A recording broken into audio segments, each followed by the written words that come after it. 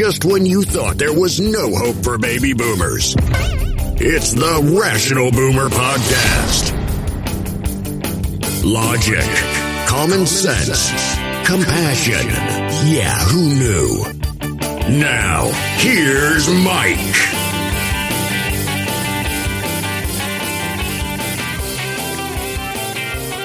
We are back on the Rational Boomer Podcast. Hope your day is going well. Things warming up here. It's going to be 80 degrees today, so it's about fucking time. I did 2 podcasts yesterday, the regular podcast, and then I did an extra one with my compatriot Ed.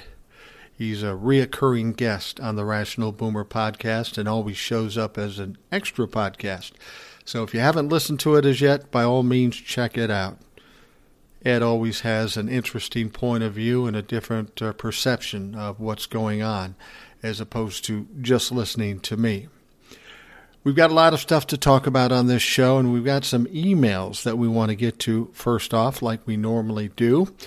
Here's the first one. Hey, Mike, I know you've touched on this topic before, but I'm still a little confused about how this all works. So the Supreme Court nominee goes into the confirmation hearing and swears under oath to tell the truth. That's true. The nominee under oath makes declarative statements that Roe v. Wade is settled law and there's no basis for overturning it. It's well-established precedence. That's true. After being confirmed to the bench with a lifetime tenure, they say, well, I lied, and there ain't jack shit you can do about it. My question is, can a justice be impeached and removed from the bench for lying under oath? Had they told the truth in their confirmation hearing, they would not have been confirmed. How is it that they get away with lying under oath? If I lie at a congressional hearing, they'll put me in jail. What's wrong with this picture? What am I missing?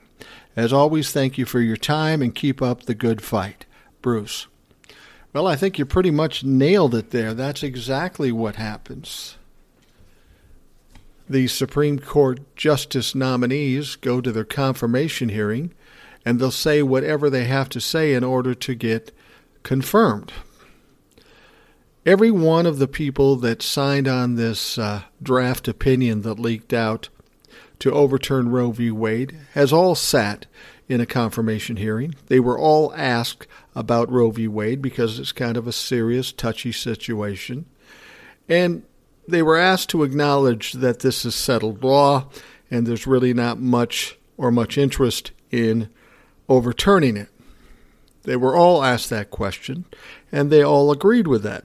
They said, yeah, it's settled law. There's not much we can do about it. But then, as you point out, they get into the court and say, fuck it, I'm going to do whatever I want. They signed this opinion, 5 of them, saying, oh, yeah, we can overturn Roe v. Wade. And you're asking, what can we do about it? Well, clearly we can't do a fuck all about it. I mean, that's the weird thing about the Supreme Court. With all this stuff going on with Clarence Thomas and his wife, and some of the crazy issues he's going through, the fact that he won't recuse himself with anything that his wife is involved. Oh, and his wife just happened to try to overthrow the government. You would think that would be a conflict of interest. You would think at the very least he would recuse himself, but he refuses to do that. So surely there must be some law or some rule or regulation that forces him to do it. No, there's not. There is absolutely no rule or regulation to get him to stop. In fact, I was surprised when somebody said, we should probably have some code of ethics for the Supreme Court. What? You don't already have a code of ethics for the Supreme Court? These people are supposed to police themselves? Well, that's exactly what's fucking happening. You would think the Chief Justice could put some pressure on one of the Supreme Court justices, but no, he can't do jack shit. Fact of the matter is, Clarence Thomas can sit there and not recuse himself all he wants with no responsibility or pay no punishment for doing these wrong things he's doing. I think what we found out in the 5 years since Donald Trump was elected is that there's a lot of unwritten rules and regulations and norms in the White House and obviously in the Supreme Court as well. These are rules, unwritten rules, that the people who were in those positions followed because that's what they always did. Well, now Donald Trump comes in. He's got all these norms, things he shouldn't do. He can't be indicted. He can't be prosecuted while he's president, so he's kind of safe there. But still, they generally followed rules and norms in those positions. Not Donald Trump. He said, fuck it, I'm going to do whatever I want. And what do we find out? Absolutely no accountability for him. The rules, regulations, and norms have fucking no teeth. And that is a big problem now that that's been exposed. We should maybe be glad that Donald Trump exposed that. So hopefully they might be able to fix it. Now you ask, can a Supreme Court justice be impeached? Yes, they can. Just like a president. What happens is they get impeached in the House of Representatives. It goes to the Senate, and they decide whether to convict him. So theoretically, they can be impeached like Donald Trump was, but not convicted in the Senate, and they get to keep their job. They're just a little embarrassed for being impeached. Now, there's only been one attempted impeachment in the Supreme Court, and it was like in the 1800s, and that's exactly what happened. He was impeached in the House, went to the Senate, wasn't convicted. He stayed on for another 20 or 30 years. So realistically, yes, they can impeach them. The likelihood of them actually being impeached and kicked out of the Supreme Court, slim. And that is problematic for this country. If we have no rules and regulations for the people who we're supposed to be trusting more than anybody, meaning the Supreme Court justices, well, that's a problem.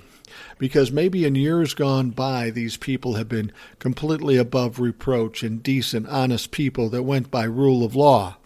But clearly that's not the case anymore. These people in the Supreme Court, these people that were jammed down our throats by the Republicans, seem to think they can do whatever they want. The question is, did they lie while under oath? Did they commit perjury? Well, I think they probably did, and there should be some ramifications for it. But based on the experiences we've seen with the Supreme Court, we don't know that there'd be any ramifications. But here's something to consider. I hear a lot of people talking about how things are going to happen, like the midterms or what's happening in the Supreme Court. And it's going to go this way because it always went this way historically. And I always explain to people, well, take a look at this moment in time, whether it be the Supreme Court, whether it be the Republican Party, or in a government in general. Tell me one time in history where we've seen this kind of activity, this kind of criminality, this kind of corruption. Never have we seen something to this level. So if we've got these things that are far greater than we've ever seen, to compare it to the rest of history isn't probably a good idea. It's not a good comparison. We're talking apples and oranges.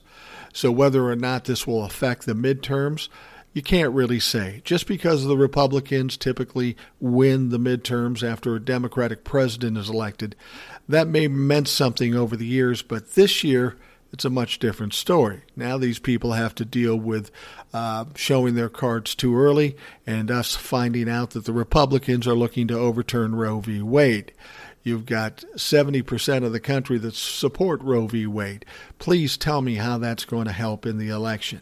I think that's the only answer to this thing, is vote these motherfuckers out, stack that Supreme Court, put 4 more justices on there, and even things out, and get things straight. But it's going to take some serious actions to get this done, and hopefully they'll be willing to do that. I mean, if the Democrats are lucky enough to get bigger majority in the House and the Senate, they're going to have more power. I mean, we want power to somehow make Manchin and Sinema irrelevant. So that's why we need more Democratic senators. But if we can do that, then we can change a lot of things, assuming the Democrats are willing to do that once they finally have power. I'm convinced the things they're doing now is because these are the things that are going to work against the Republicans. Remember, we've got decades and decades when things could have been done for the people in this country, and periods of time when Democrats have been in charge and they didn't do anything. So don't put all your hope into the Democrats. Let's be honest. This whole thing, this whole idea of codifying Roe v. Wade, they're going to try to do it this week. They're probably going to fail, but they're going to expose the people who are against Roe v. Wade. Fact of the matter is there's been plenty of times when the Democrats have had power, and they could have codified Roe v. Wade, but they didn't. Why? Because they're lazy, because they didn't want to, because they didn't care about it? I don't know. But now they're going to try it, they're going to fail, and they're going to have to play this game like every other fucking game we played within this government, and we just sit here waiting and waiting and waiting for something to happen. All right, I got a little scratchy throat, so I may cough now and then. I think I did on the show with Ed, and it's hard to edit that out because when I'm not talking, he's talking, so I can't exactly edit it out. So you're stuck hearing the coughs. Not COVID. I got my second booster. I'm good. I have another email. This comes to me from Leanna. She says, "Hey, Boomer, I was listening to the most recent podcast with Ed, and you discussed getting rid of the two-party system. I definitely agree we need to change something. The two-party system isn't cutting it with today's many political parties. I learned about ranked choice voting last year, and I think it would be a great option. Some cities and states already use this method. Let's say back in 2016 election you wanted to vote for Bernie. He would have been your first pick, and if he didn't receive enough votes, your vote would go to your second choice, Hillary. It doesn't feel like your vote is being wasted with this method, and it gives other candidates a fair shot. We can't keep having elections where we are just choosing the less shitty of the top two shittiest candidates. I hope my explanation isn't too confusing. I'm interested to hear your thoughts. Thanks for everything you do. Your podcast has become a part of my daily routine, and the episodes with Ed are so fun." Thank you very much, Leanna.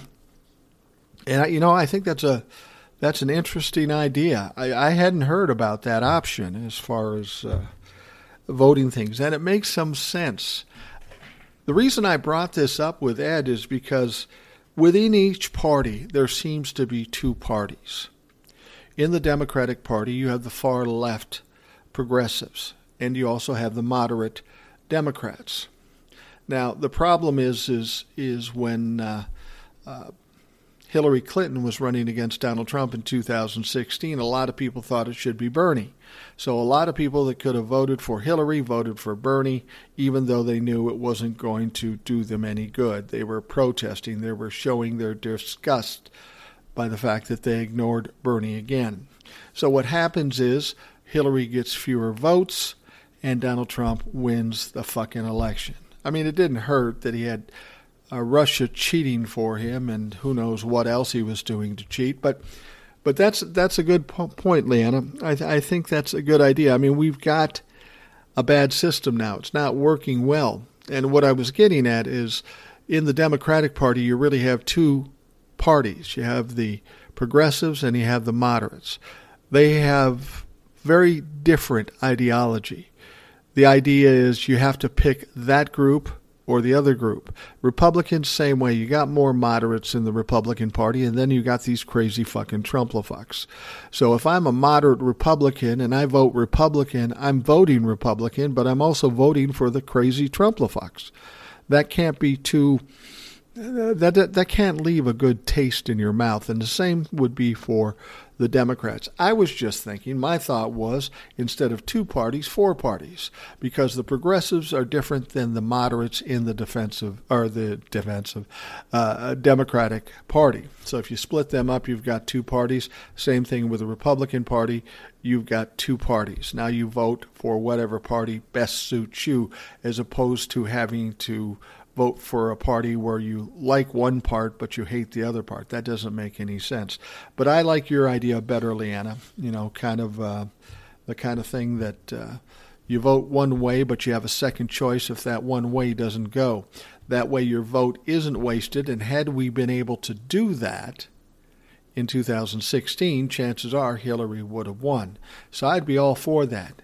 So Leanna, that's a great idea. And I like it, and I think we should do it. It's just a matter of how we get people to do it.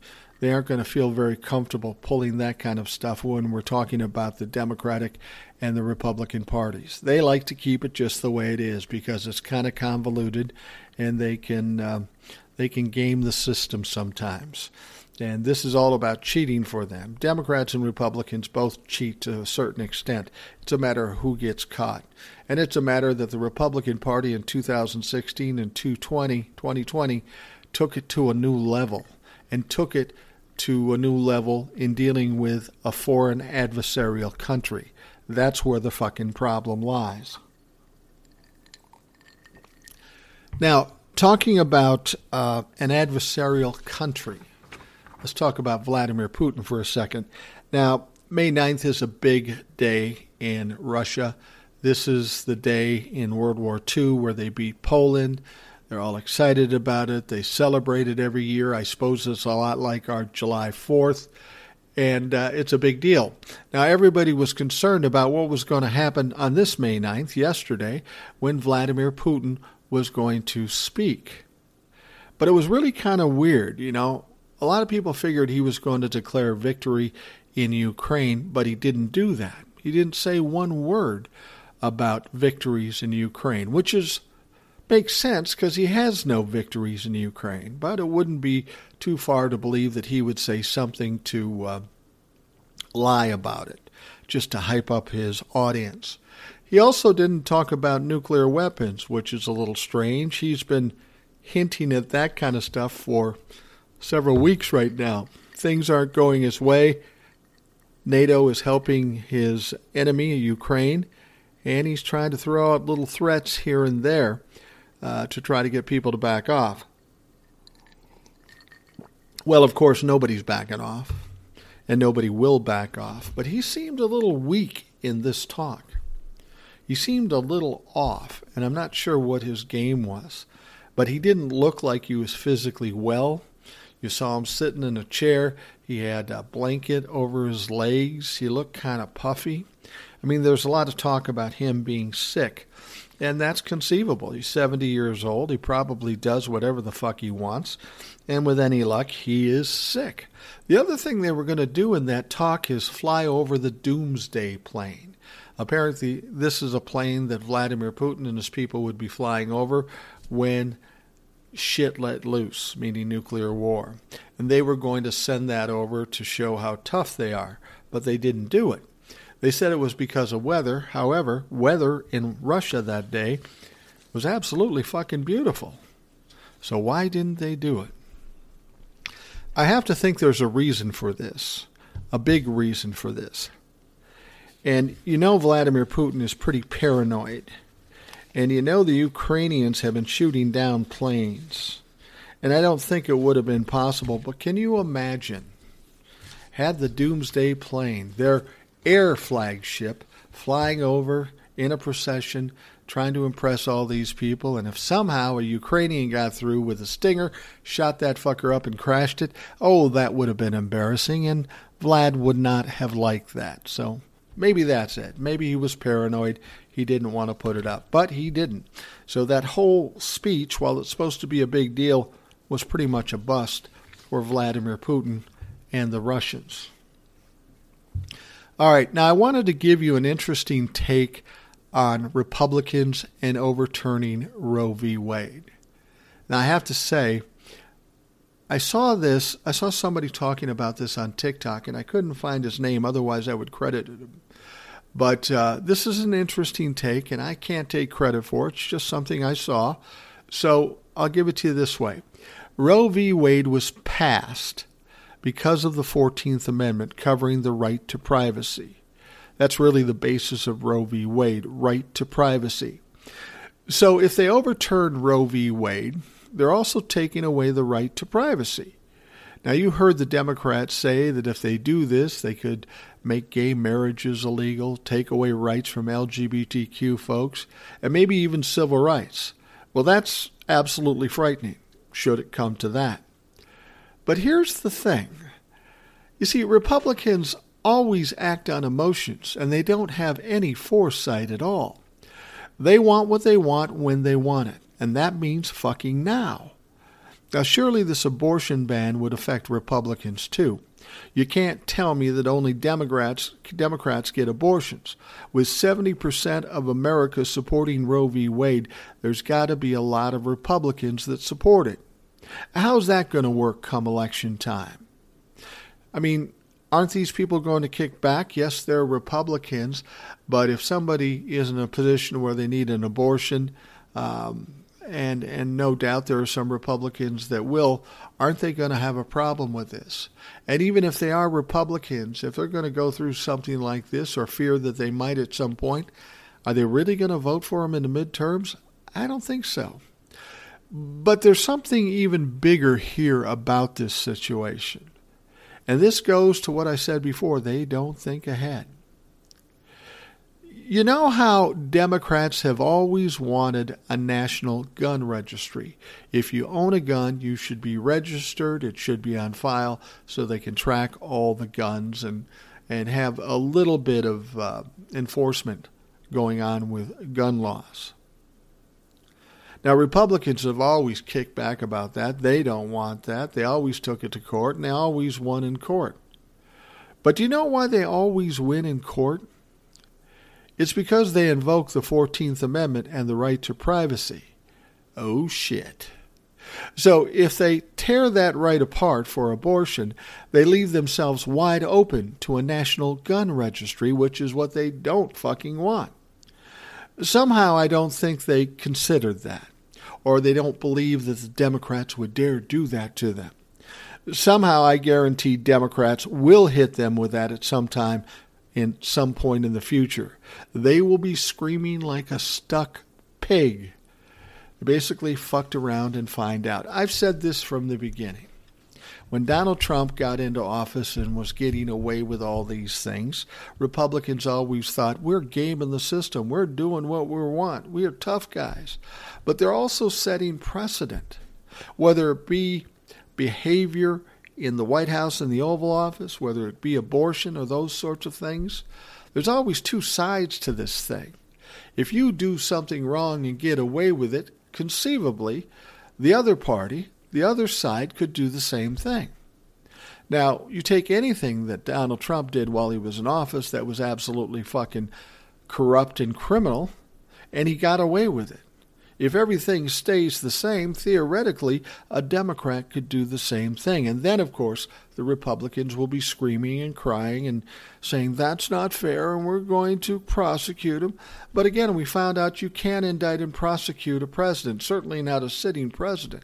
So this motherfucker can do whatever he wants. And that's what Republicans don't pay attention to. I'm going to do this. I want it now. I'm going to be a tough guy. I'm going to get it now.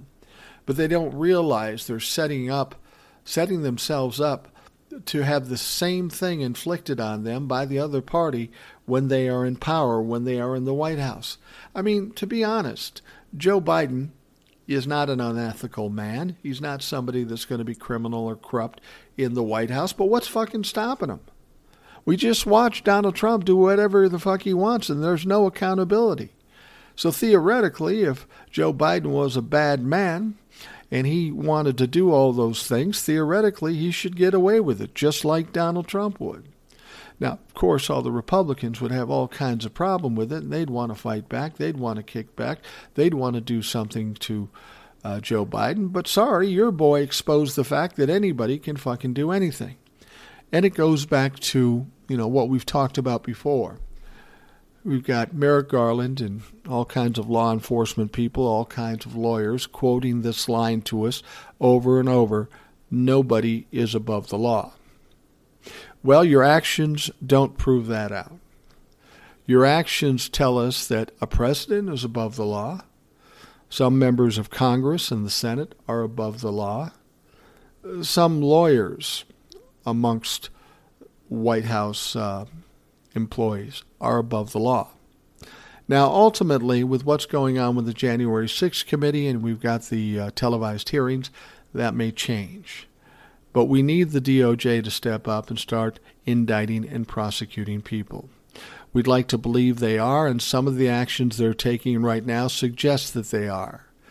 As much as people say Merrick Garland isn't doing anything, he is, in fact, doing something. He's got a grand jury for the January 6th situation. And when you have a grand jury, that means a couple of things. You're going there specifically to try to get them to agree to indictments so you can ultimately prosecute it. You don't have a grand jury unless you're trying to do that. So if, in fact, Merrick Garland has a grand jury, he's looking to indict some people regarding January 6th. Now, whether or not they indict Donald Trump or prosecute Donald Trump, who knows? What he did may be so egregious that they have to, in spite of the fact that it's unprecedented and poses some kinds of problems when you indict a former president.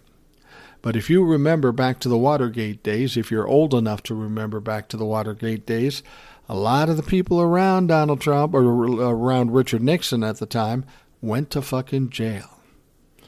The Attorney General went. Advisors went. A lot of people went to jail because they were tied into that whole situation.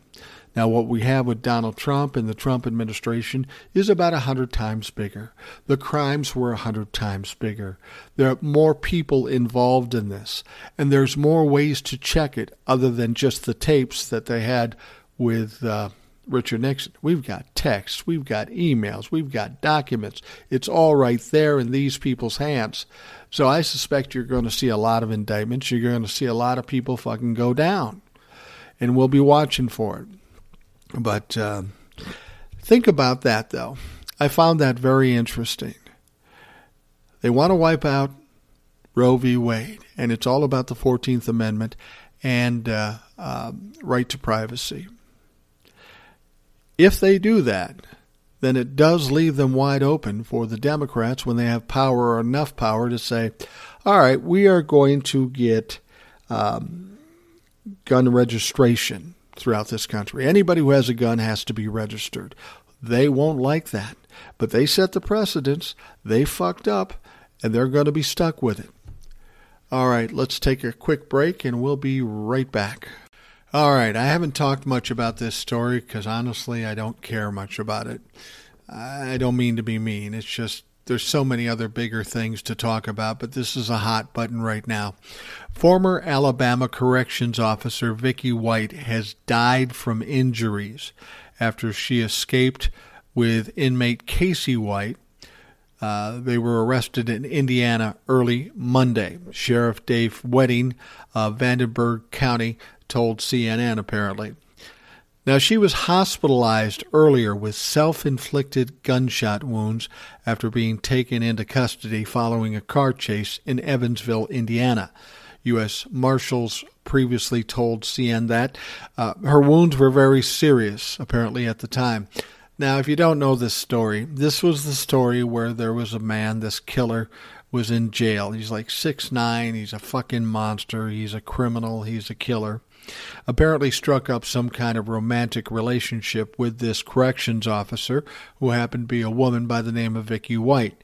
Somehow they hatched a plan where Vicky White was going to break him out of jail. They were going to take off and run away and have a white picket fence and have 4 kids and live a happy life. Well, this scenario was never going to turn out very well for anybody involved.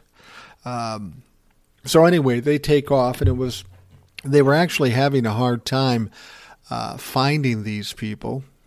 But then they finally came across them, and the chase ensued. Officers conducting surveillance spotted Vicky White exiting a hotel with a wig, according to U.S. Marshal Matt Keeley.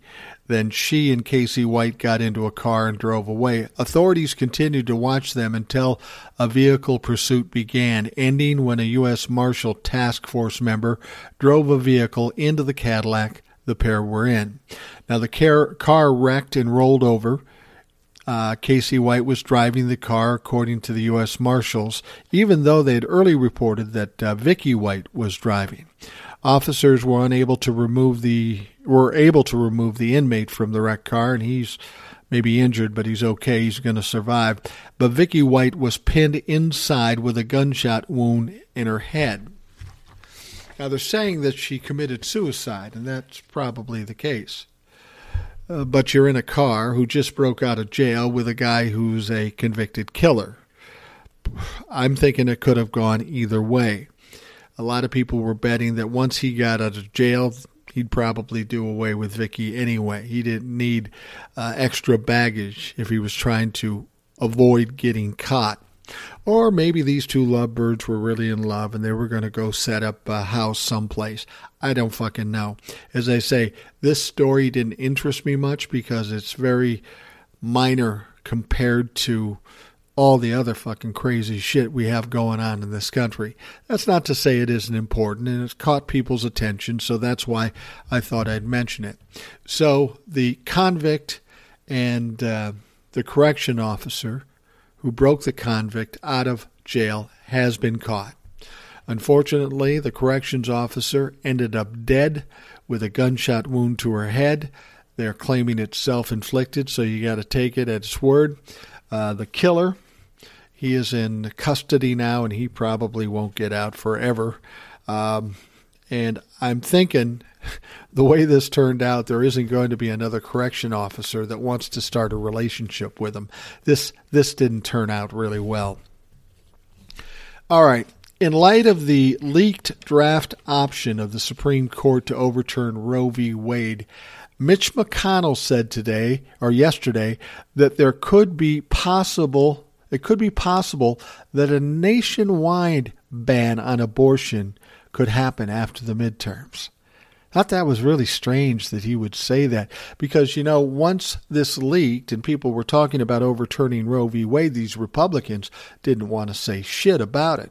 As much as they've been working decades to overturn Roe v. Wade, once it did happen and there was all this uproar, they realized, oh, fuck, this is going to screw up the midterms. Nobody wanted to talk about it, including Mitch McConnell. But he says this yesterday. He says that it's possible they could overturn Roe v. Wade on a national level. You see, what's going on here really only affects the states, but once it affects one state and it overturns Roe v. Wade, it's conceivable it could be overturned in a number of states. Those states that are interested in doing things, those states that don't want to ban abortion wouldn't have to, and they would still be legally able to do abortions. But now, what Mitch McConnell's saying is it would be a national mandate, and that's where the problem is. Now, a few days ago, he didn't want to talk about the issue. He knew that when you are pissing off 70% of Americans that support Roe v. Wade, that's kind of problematic for the midterms. So why would he make a 180 turn and hype the fact that there could be a national ban? That doesn't make any sense. Well, consider this. The cat is already out of the bag. The shock is over, and it will ease up as time goes on. It's doing some damage to their election prospects. Maybe they plan to try to take the heat off, and they plan to back off overturning Roe v. Wade. They may not want to do it, thinking that this is screwing up our midterms, we better stop. But they have to understand something.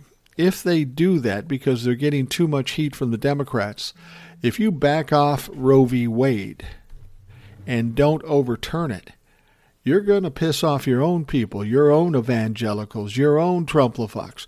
They are going to be pissed off, and we know that they can be pissed off at the Republicans. Hell, we know they can be pissed off at Donald Trump. They'll get it mad at anything that doesn't, when they don't get their way. So here's what I'm suggesting. Mitch McConnell's trying to have it both ways by saying what he said. He wants to back off because he sees it wrecking his midterms. Let me just say this up front. What we've already seen about this intention of overturning Roe v. Wade, this is all things Democrats and Republican moderates can't unsee. These are going to be in their minds all the way through to the midterms. They know that even if they don't overturn Roe v. Wade, it's coming at some point when they don't have as much trouble with an election coming up. So in spite of the fact they may look like they're backing off, everybody knows that they're going to go after it anyway. This just wasn't an opportune time for them. And, of course, of course, with it being leaked, that kind of took them by surprise. But they still have the issue of the Trumplafucks and how to keep them happy. You don't overturn Roe v. Wade. Maybe Mitch, and I don't know this for a fact. I'm just trying to look at the situation and see what I can figure out. Mitch McConnell comes out and says we can have a national ban on abortions after the midterms. So maybe this is the game he's playing. He's backing off Roe v. Wade being overturned between now and November just to calm down the Democrats and so that they can divert it in another direction. But they know the Trumplafucks are going to be angry, so they do what Republicans and Donald Trump do. Say, oh yeah, we're just doing this because we have to do it. But don't you worry, after the midterms, it'll be a national ban. And of course, these dumb Trumplafucks will buy into it. I mean, they still think Donald Trump is going to be put back in office at some point before 2022. These people aren't bright. They will believe anything they're told. And if they're told properly, they'll be excited about it. And I'm thinking that's maybe what Mitch McConnell's doing here. He's trying to play both sides. He's trying to back off Roe v. Wade. Maybe it won't be overturned, and maybe it'll shut the Democrats up. It won't, but that's the only choice he has.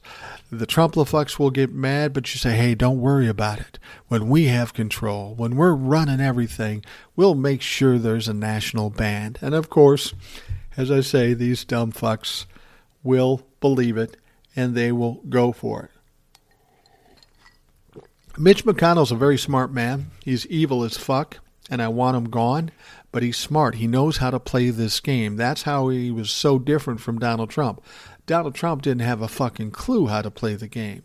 He just did whatever he did and thought he could bully his way through. Well, Mitch McConnell's smart. He realized when this came out, this pretty much destroyed the midterms for them.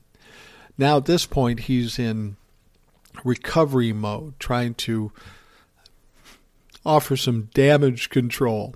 And he thinks in his mind that if he calls off the Roe v. Wade being overturned, that it will take the heat off. I don't think it will. I honestly don't think it will, because the Democrats are going to shove this down their throat every minute of every day between now and November. This was a gift to them, and they aren't going to give it back. They're going to keep shoving it in their face. But what else is Mitch McConnell going to do? Is he just going to give up? And that's not like Mitch McConnell. So he's going to back off Roe v. Wade, and then he's going to make the Trumplafucks happy with a promise that he'll never fucking deliver on. It doesn't sound so crazy when you think about it, does it? Now, I don't know if that's what he's doing. I'm just looking at the situation, and based on history with Mitch McConnell and the Trumplafucks, that's how I see it maybe going down. So we'll see. They might very well overturn Roe v. Wade, and part of me hopes they do, because if they do, they're fucking dead in the midterms. They're absolutely dead in the midterms, and I would like nothing better than that. So we'll see what happens with that, but that's my sense in that situation. All right. Now, former President Donald Trump said he no longer has 4 cell phones identified by the New York Attorney General's investigation into the Trump Organization's finance, but has turned over his personal phone to be searched as he tries to convince a state judge to lift the civil contempt ruling. That's, $10,000 a day? And thus far, he's been fined $140,000. And tomorrow it'll be $140,000 or $150,000. It goes up every fucking day. Now, in an affidavit filed with the court Friday, Trump said he doesn't currently have any phones, computers, or electronic devices issued to him by the Trump Organization, and that he has authorized his attorneys to search his homes in Bedminster, New Jersey, his Mar-a-Lago resort in Florida, and his personal residence in Trump Tower for any documents sought by New York Attorney General Letitia James' subpoena. He says they don't exist. Well, we know he has a habit burning, shredding, eating, flushing, such things. And if these were in fact burner phones, who knows where they are? I got to think there's other ways they can get information from it, from the service that provides the service to the phone. I don't know that for sure. But they're asking for it. Donald Trump tried to say, I don't have it. And they said, bullshit, we're going to keep finding you $10,000 a day. I don't know how this is going to shake out.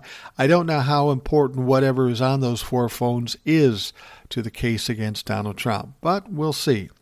Trump said he currently has 2 cell phones, an iPhone he uses for personal matters, and another phone he just received from Truth Social, that highly successful app, the social media company we've been talking about and that's been a complete failure. He said he uses those 2 exclusive, or the second one exclusively, to post content on websites. Yeah, right. Now, the last thing is the New York Attorney General's office, Letitia James said Monday that Trump should not be cleared of civil contempt until a third-party firm finishes its review of the 17 boxes he stole and stored at an off-site storage facility, meaning Mar-a-Lago. So he's in trouble. It's not just the phones. We don't even know if he has any evidence on that phone that makes a difference, because they've got so many people that have testified, 1,000 people, and so I don't know if it's important that they get the phones, but they're going to force it on him and take his money if they have to. But I think they made an interesting point that said, yeah, before we cut you loose and let you go, we need somebody to go through those 17 boxes you stole from the White House and took to Mar-a-Lago to see what was in it and what might be missing from it. So Donald Trump is still kind of on the hook there a little bit, and we'll keep our ear to the ground and see how that plays out.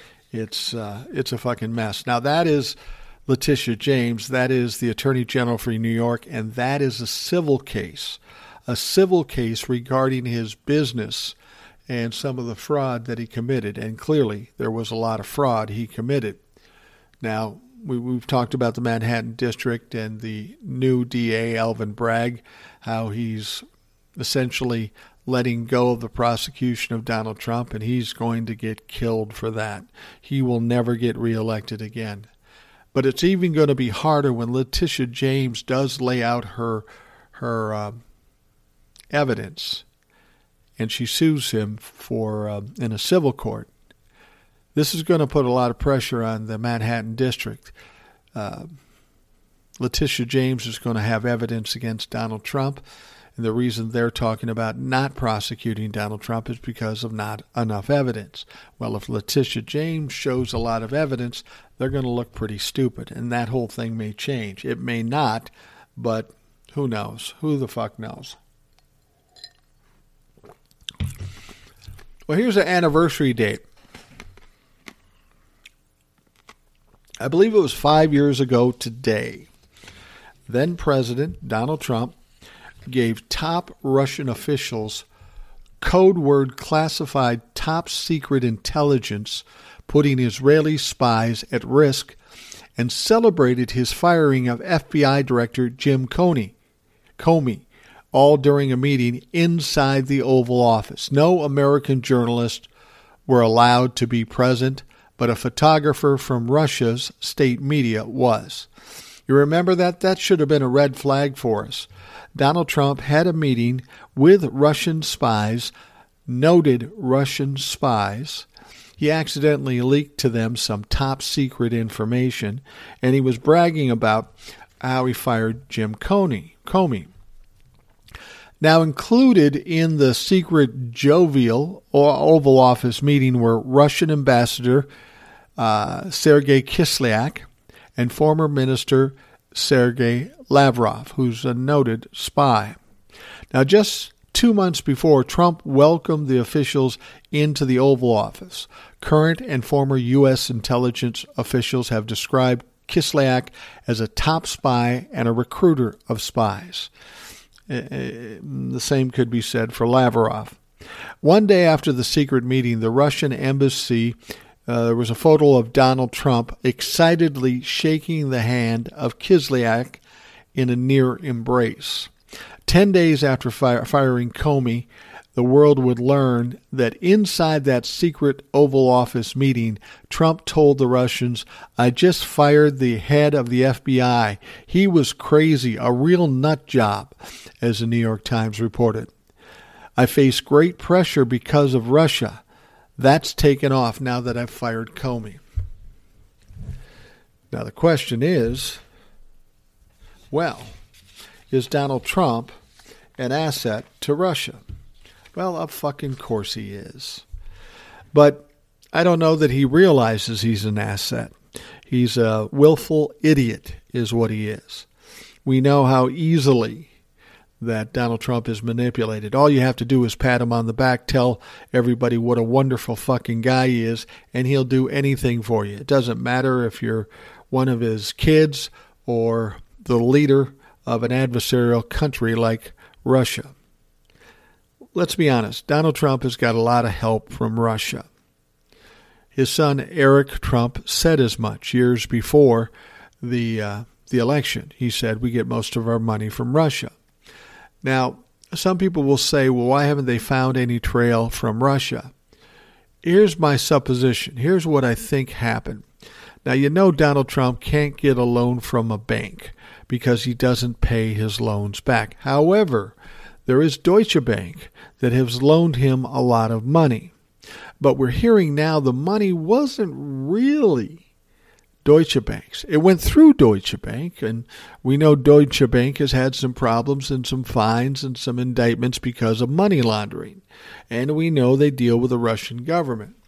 And from what it looks like, Russia would provide a bunch of money to give to Donald Trump, but by way of Deutsche Bank, so it doesn't look like the Russians are giving it to him, and they are supporting Donald Trump.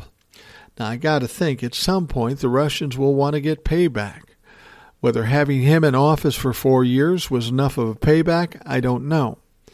But the fact of the matter is that money came from Russia. That's what kept him alive. Everything he does is a fucking failure, so he needed some sugar daddy to take care of him. This is a story I talked about earlier, but this is a little more in-depth.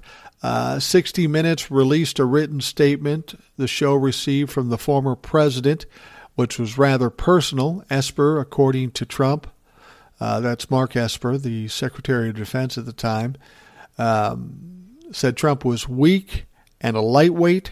Trump effectively claimed that he single-handedly led the U.S. military because of Esper's ineffectiveness. He twice slammed Esper as a rhino Republican in name only. Now, if mockery sounds familiar, it's because Trump has used similar phrasing to deal with many of the other former members of his team who've since denounced the former president. It's kind of unprecedented how many people who used to work for Donald Trump have now denounced him. And what's ironic, didn't Donald Trump tell us that he only hires the best people? Well, if they're the best people, they're talking shit about you right now. So it's an extraordinary list of people who are speaking out against Donald Trump. Former Attorney General William Barr, for example, recently rejected the idea of Trump returning to the White House. Former White House National Security Advisor John Bolton hasn't just denounced Trump last week. Bolton agreed that the former president would be a national security threat to the United States if given a second term. John Kelly, meanwhile, served as Trump's White House chief of staff for 17 months, working side by side with the then president every day in the West Wing. Now Kelly can barely contain his visceral contempt for Donald Trump. And circling back to our earlier coverage, they have plenty of company. In June 2020, former Defense Secretary James Mattis wrote a rather extraordinary rebuke of Trump, condemning the president for being divisive, immature, and cavalier about abusing his powers. 2 weeks later, Bolton concluded that the then president was not fit for office. Like I said, he said he hired all the best people, but he ended up firing all those people, And now all those people are coming out and saying he's a fucking idiot. He's incompetent. He's unfit. He's dangerous. He's dangerous to democracy. When are we going to start believing the people that were standing next to him?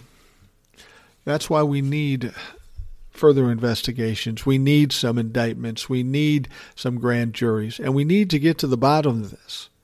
Donald Trump was allowed to do whatever the fuck he wants. And that has to be shored up because we cannot afford another president to do the same, whether they be Republican or Democrat. That could damage the country permanently if that's allowed to happen. And as I've said before, the norms, the rules, the regulations have no fucking teeth because nobody's accountable. Donald Trump ran roughshod. He went rogue and he did anything he wanted as president. Hell, after he's been president, he's done pretty much whatever he wanted. So these things have to change. We have to start prosecuting some people to let people know that there is some accountability. Because if nobody gets prosecuted, this is going to happen again. And it could happen with a Democrat for all the fuck we know. So it's important we get some accountability. We make these people responsible for the crimes and the corruption they committed. And now all the people that ever worked for Donald Trump are agreeing with the Democrats, agreeing with all the things that we've said for 5 years. He's stupid. He's narcissistic. He's incompetent. He's inept. He's unfit for the job.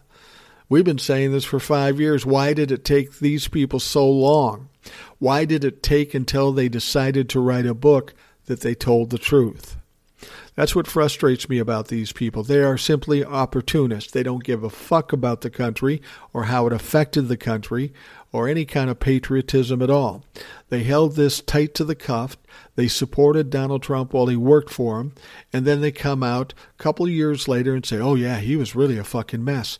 Well, thanks for telling us. You could have saved us a lot of trouble if you'd mentioned it while you were in your job and he was in office. Maybe it would have helped things to grease the skids better for impeachment. Maybe we would have gotten a conviction in the Senate. Who knows? But, I mean, it's good that we're hearing about all these things, but the fact of the matter is that we could have heard about it earlier. We could have saved this country a lot of trouble. I mean, think about this. Had he been impeached the first time he was impeached and he was convicted, how much less trouble would we have had in this country? We wouldn't have had the insurrection. We wouldn't have had some of the other problems. But the Senate, the Republican Senate, stopped him from being convicted. So the Republicans have to take responsibility for the after effects of allowing Donald Trump to stay on board. It's on the Republicans. It's on Donald Trump. And we need to remember this, and we need to keep talking about it. And we need to talk about overturning Roe v. Wade. We need to talk about January 6th. We need to do what the Republicans have done for years. They talk louder, longer, prouder, and they control the narrative. They're going to try to do it again. They're going to try to distract and do all this shit. We can't allow it. Even those people that only watch Fox, OAN, and such, this information will bleed over to them if we make it a big enough deal and we control the narrative. So that's what we need to do, and hopefully that's on the list of things to get done for the Democrats and the media and everybody else. We cannot afford to have these things going on in our country because it diminishes our country every day this shit is happening. All right, we're going to wrap it up for the Rational Boomer podcast. Want to thank you very much for taking the time out of your day to sit and listen to the Rational Boomer podcast. Again, if you have questions, comments, complaints, you can send them to rationalboomer@gmail.com or go to anchor.fm, find the Rational Boomer podcast, and leave a voicemail message. I hope you have a great day, and we'll talk to you again tomorrow. Thanks for listening to the Rational Boomer podcast. Don't forget to subscribe so you don't miss an episode. We'll see you next time.